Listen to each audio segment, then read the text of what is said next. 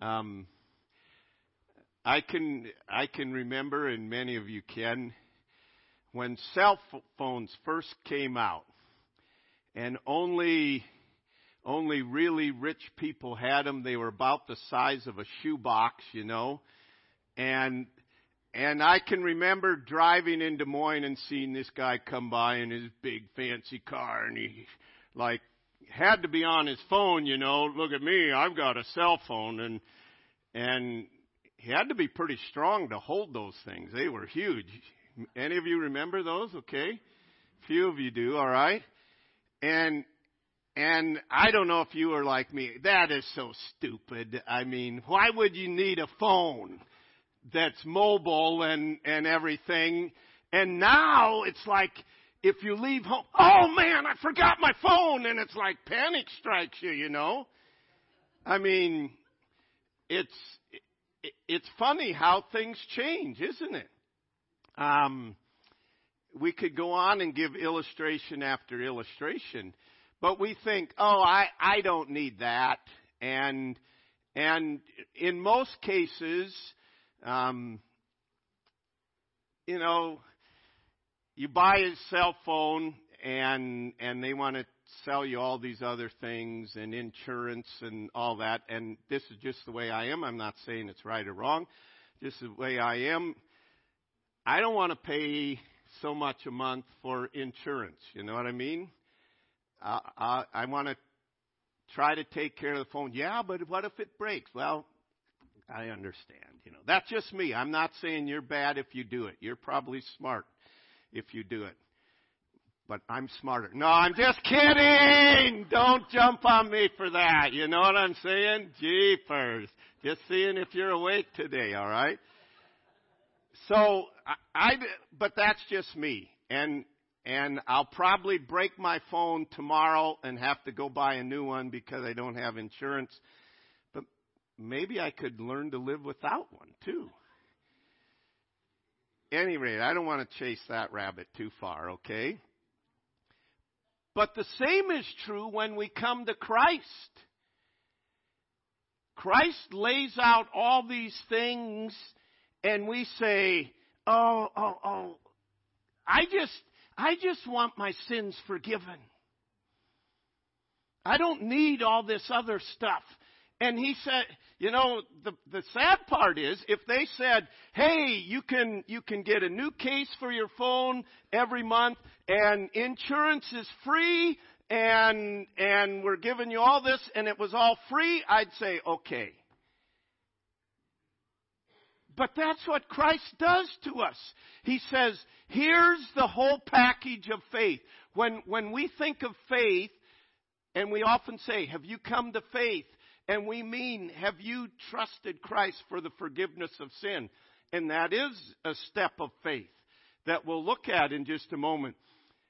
But faith is the daily lifeblood of what we are to have. We are to walk by faith.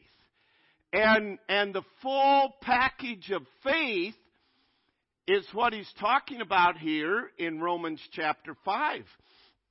And we want to look at this. So he says, therefore, and that's in reference back to chapter 4. In chapter 4, he is telling us that Abraham could not earn God's favor. That Abraham was saved by promise, not by performance. It was a gift. It wasn't because he was a Jew or circumcised or the works that he did. He was justified, made righteous before God by faith. And so, he's saying, therefore, because Abraham and all mankind, and in chapter 4, and we're not going to go over it today, but he said, Jews and Gentiles are made righteous by faith. He says, therefore, being justified by faith. So here's the first aspect that we're familiar with, that we're justified by faith. We're declared righteous before God. Now remember, he's been building his case. Romans 3, there's none righteous, no, not one. We've all fallen short of the glory of God. The wages of sin is death. And he paints that guilty, guilty, guilty picture in our lives. And then it says, but now, by faith, trusting the promise of God, we are declared righteous before God. You can't earn a promise. You believe a promise. We can't earn the promise of God that you do certain things and then I'll give you this promise. The promise is given. We can't earn the promise, but we must believe it. See, Old Testament times, faith laid hold on a promise. We lay hold on an accomplished fact, the death and resurrection of Jesus Christ. But it's all by faith. It's all believing. And this is the first aspect of the package of faith. The songwriter said, "O God held a great flowing balance, and one side was waiting for me. The other side held such perfection as God had demanded there be." So picture a scale. This side's waiting for me. The other side held a standard of perfection as God demanded. As God held the scale in the middle, my side sank low with my sin. I cried for my side to be balanced, and Jesus the Savior stepped in. I came to the river destruction, and the bridge that went over it was long. My burden too great for the crossing kept me from the city I saw. I wept in despair for deliverance. My burden was all of my sin. Then Jesus took all on his shoulders and told me, "You're free. Enter in." And the chorus says, I'm justified. I'm happy in Jesus today. The sins I've committed are all in the past. They'll never condemn me, for he holds me fast. I'm justified. I'm justified. I'm happy in Jesus today. Our sins weighed that scale down. There was no moving it. We were helpless and hopeless. And it's only the promise of God. For whosoever shall call upon the name of the Lord shall be saved. And that scale, that burden of sin was lifted. And we meet the balance of God's righteousness in Jesus Christ. So that we can say, I'm justified. I spared you the agony that my family's been enduring the last 2 weeks. I've had this song on my mind, and I'm going around singing, and they don't know if it's the Coyotes or Dad, you know what I mean, or their husband. But I'm justified. I'm happy in Jesus today. The sins I've committed, they're all in the past. Think of that. They'll never condemn me, for he holds me fast. I don't know, there may be somebody today that you're still beating yourselves up with things that you've done. They're all in the past. They'll never condemn you because he holds you fast.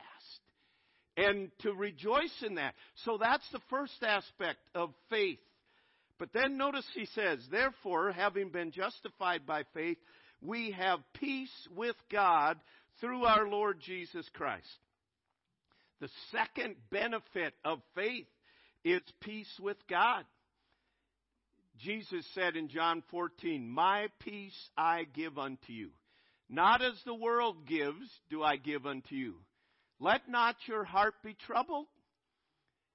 He said, I give you a peace then he said in Philippians chapter 4, a peace that passes all understanding, a peace that doesn't make sense. How can you have peace in this situation? Because I have faith in Christ. And this is a very good barometer in our lives. When we do not have peace ruling in our heart, he said in Colossians, let the peace of God rule in your heart. When we do not have peace ruling in our heart, it's an evidence that we placed our faith in something else rather than God. And you know what? Most everybody here this week has probably had moments or hours or days where the peace is not ruled, and God's trying to get us to see, what are you trusting? Are you trusting in God? If we are, in the midst of all of it, Stephen, being stoned for his faith, had peace ruling in his heart. He looked up to God, and he had peace ruling in his heart.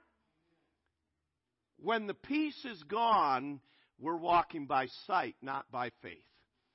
And we need that reminder often in our life. It's a battle that continually goes on. It doesn't mean that if you have faith that you'll never have that battle. That battle will come. We're always tempted to walk by sight, not by faith. But then we make the choice. I'm going to let the peace of God rule in my heart. In everything, Philippians 4, in everything by prayer and supplication, let your requests be made known unto God. And then the peace of God, which passes all understanding, shall keep your hearts and minds in Christ Jesus. So not only are we justified, not only are we made righteous before God, that's just an incredible statement. I don't feel righteous in and of myself. I'm not righteous, but made righteous before God. But then in the midst of this life, we have peace with God through our Lord Jesus Christ. But then he gives us, notice the next, through whom also we have access by faith into this grace in which we stand. So, I trust Christ for the forgiveness of my sin. I believe his promise, and I'm justified. And then as I yield to him and let him rule in my life, the peace of God rules in my life. And he said, and it's by faith we have access to this grace through Jesus Christ. Grace is not something limited to saving you. Grace, my favorite definition of grace is it is the empowering of God in my life that enables me to do his will. So, here we are living in this world and difficult times come. But I am justified. I can let the peace of God rule in my heart. And God will empower me to do what I ought to do in Christ. You cannot separate grace and Christ. Often in my own mind I have. And I've preached that with every trial that comes, there's a dump truck of grace that comes back. It's not just grace, it's Jesus Christ. You can't separate the two. You go to Christ, and that's where you get the grace. People say God will give you never more than you can handle. Yes, he will. But he'll never give you more than you can handle through Christ. If you try to handle it on your own, you can't. But if you go to Christ, God, I can't do this. I need your grace. I need your empowerment. I mean, this is what faith does. It gives us access to this grace, this storehouse. Man, I can go into Christ and get everything I need. Amazing grace. How sweet the sound. This is... we ought to be running to Jesus continually. I mean, we ought to say, I'm not leaving here. Because honestly, we can't make it without his grace. And the reality that to run to the Lord, it's God's grace that brings the transformation in our life. And we're going to be, as we go on in Romans, we're going to be talking about, Paul will be talking about the transformation. It's not something we can do on our own. It's God's grace. And you can't separate grace from Christ.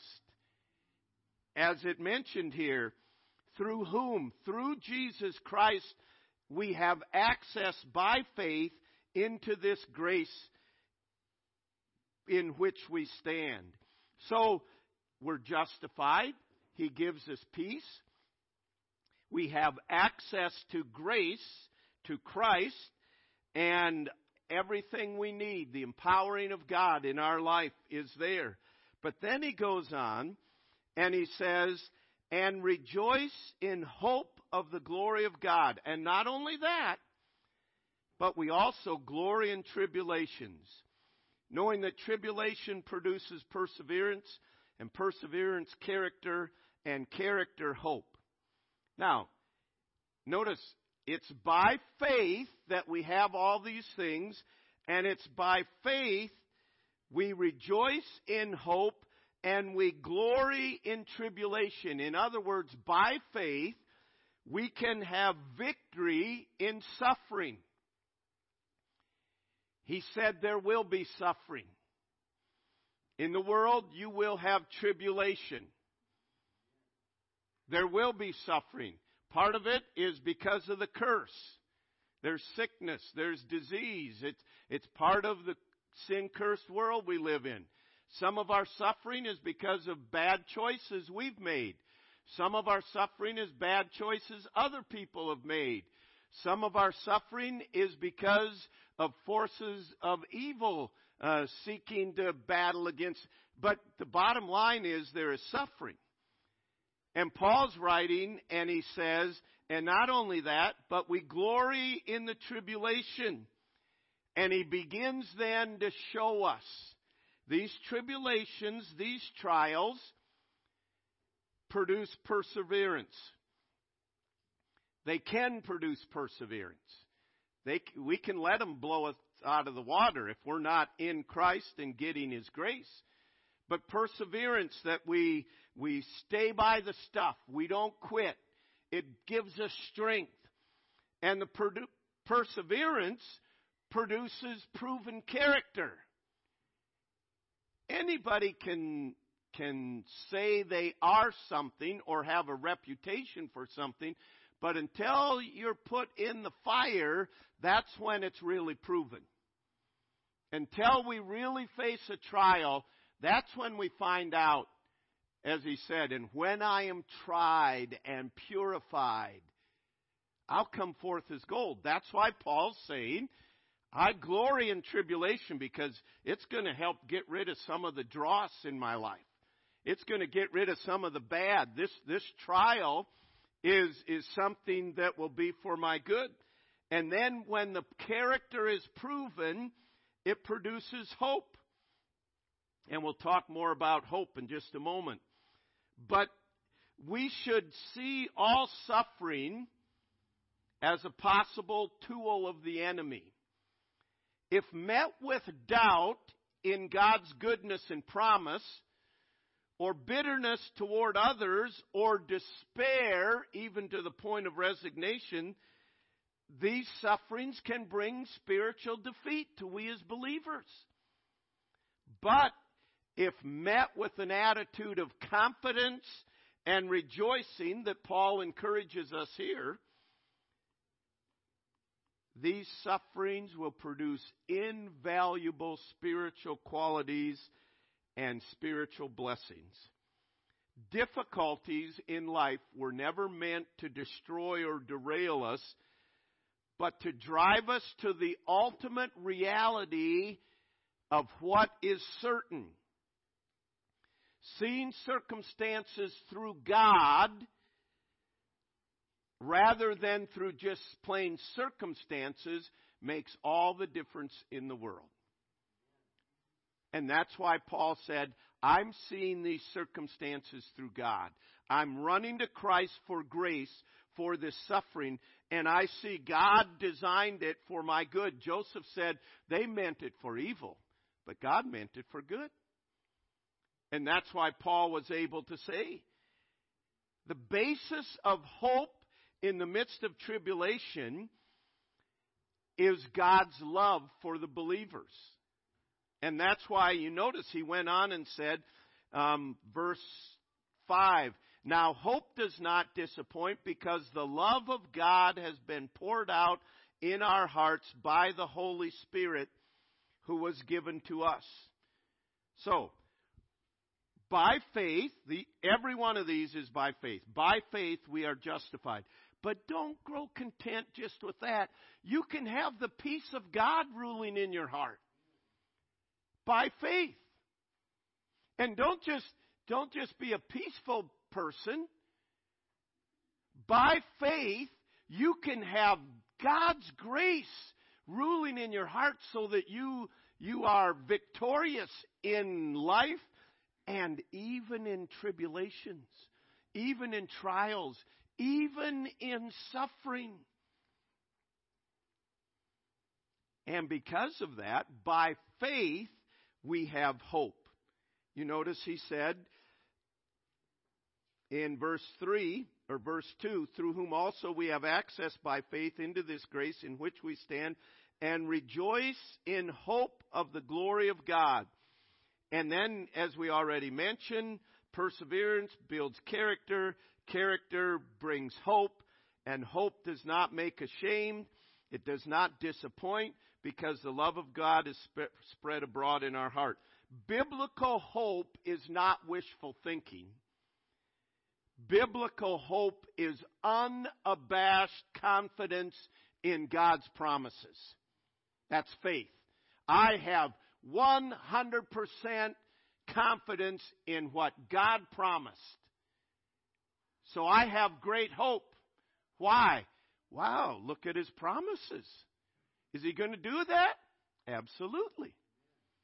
It's unabashed confidence in the promises of God. And so he goes in and he says, this is why you can have this great, great confidence in the promises of God. Here's why. He said, if God loved you while you were still a sinner, separated from God, angry with God, opposed to God, if God loved you while you were still a sinner, now that you're justified and a child of God, how much more will he love you? You think he's not going to take care of you? That's exactly what he's saying in verses 6 through 11. If God has already done the most difficult thing, reconciling an unjust, rebellious, arrogant, vile, wicked sinner like me and like you, if he's already done the most difficult thing for we as unworthy sinners, how much more can he be depended upon to do the easier things? Peace, grace, purification, and glory. Hope. He says, so he's writing to these believers and he says, all of this is by faith. Hope because we are saved. Verse 9, we are saved from God's wrath. I mean, think of that. We are justified, and that means we're saved from God's wrath.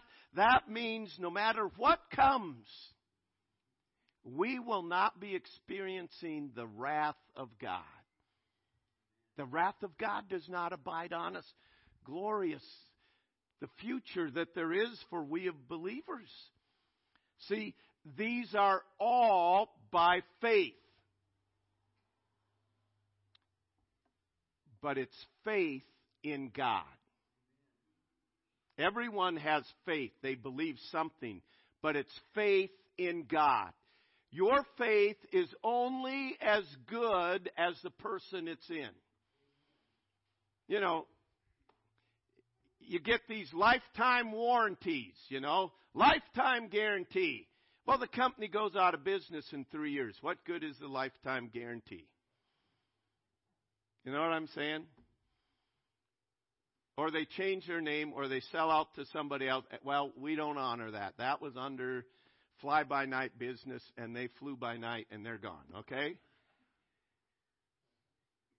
This is a promise of God. And our faith is in God, and at the beginning of the year we started out with the attributes of God, and God is perfect in all His ways. He is unchangeable in all His ways. He is perfect love. He is all knowledge. This is who our faith is in. You can't get any better place to put your faith in. Our faith is not in the Republican Party. It is not in Donald Trump. And God's bringing us to those crises. It's not in the Democratic Party. It's not in Joe Biden. It's not in the political realm. Our faith is in God, and you've been tested by that this week to see where your faith really is. And I'm here to tell you today, God hasn't moved a bit. And He loves you as much as He has ever loved, and He justified you, and He has given you everything to have the peace of God rule in your heart, so that friends would say, why are you so peaceful? God's in control. And He loved me enough to reconcile me to Him, to bring and forgive my sins. And He is in Christ. He is giving me the grace today to be the husband I ought to be the parent, grandparent, to be the neighbor. There come situations, right, in life that being the husband or wife you ought to be is like, I don't have it. God, I need your grace. And you know what? God will give the grace if we'll lay down our arms. There's times you run into people and it's like, I don't have it, God. I'm running to you. I need your strength. I need your power. I want to give them a piece of my mind. Don't do it. I don't have enough mind to go give pieces of it to people anymore, okay? But the reality is, we have this grace. It's by faith. And to get down in the dumps, no, man, I have more hope than ever before. Because God loved me while I was yet a sinner. He's still loving me. I am saved from the wrath to come. And even in the midst of suffering, yeah, but we might suffer. Man, I'm not begging for suffering. I'm not praying for it. But God said He'd use it. And I want to be purified. And I want to be to the glory of God. So, God, if you allow suffering in my life, I know Christ is walking with me through it. And I know His grace is abundant and real. And you know what? God may have answered your prayers this week. He may have said, I'm knocking everything else out that you're trusting in. And are you going to run to Jesus? Are you going to trust Jesus? My hope is built in nothing less than Jesus' blood and righteousness. I dare not trust the sweetest frame, but wholly lean on Jesus' name. On Christ the solid rock I stand. All other ground is sinking sand. The reality is, it all comes back to faith in God and faith in the love of God. And he again, we reiterate that He said, if God loved you while you were in rebellion, now that He's adopted you into His family, how can you question His love? He gave you His Spirit, and His love is shed abroad in your heart. And He said, you need to believe it and act upon it. Do you understand? God's trying to increase our faith in Him. George Mueller, who by faith saw millions and millions of dollars come in to supply his orphanages in England. And he said this: God delights to increase the faith of his children. We ought, instead of wanting no trials before victory, no exercise for patience, to be willing to take them from God's hand as a means. I say, and say it deliberately, trials, obstacles, difficulties, and sometimes defeats are the very food of faith. We should take them out of his hands as evidence of his love and care for us in developing more and more that faith which he is seeking to strengthen in us. We say, what is God doing? I know one thing he's doing. He's trying to build the faith of believers. We pray for revival, and God says, okay, revival comes by faith. I'm going to build your faith. No, I don't want it that way. A kid says to his parents, I want to eat and be strong. And so his mother fixes a kale salad and cuts all the sugar out. And he says, no, I don't want it that way. I want a chocolate chip cookies, ice cream, brownies, and milk. We pray, God, we want revival. Awaken us. And then when he shakes us, what are you doing? What are you doing? You prayed to awaken you. I'm waking you up. Or we can fall back into our slumber. This is a critical time for believers literally around the world. We heard it last Sunday. But there are people around the world that are looking to America. And God says, it's the wrong place to look. They need to be looking to God. And maybe they are looking to God and praying for America. I'm not saying they're wrong. But you know what? No matter what God shakes, God's always standing. And he is standing there and he says, come unto me, all you that labor and are heavy burdened. And what did he say? And I will give you rest. That's the peace by faith. But by faith we have to come to him. By faith we have to appropriate his grace. Christ, I need your grace. I need your power at work in my life. By faith we endure the suffering. And you have already, many, and all of you have suffered in some way or another. But we can gripe about it, complain about it, or we can say, God, use this in my life. Help me to persevere and to develop the character. And we can, with great hope and unabashed confidence in God's promises, realize the best is yet to come.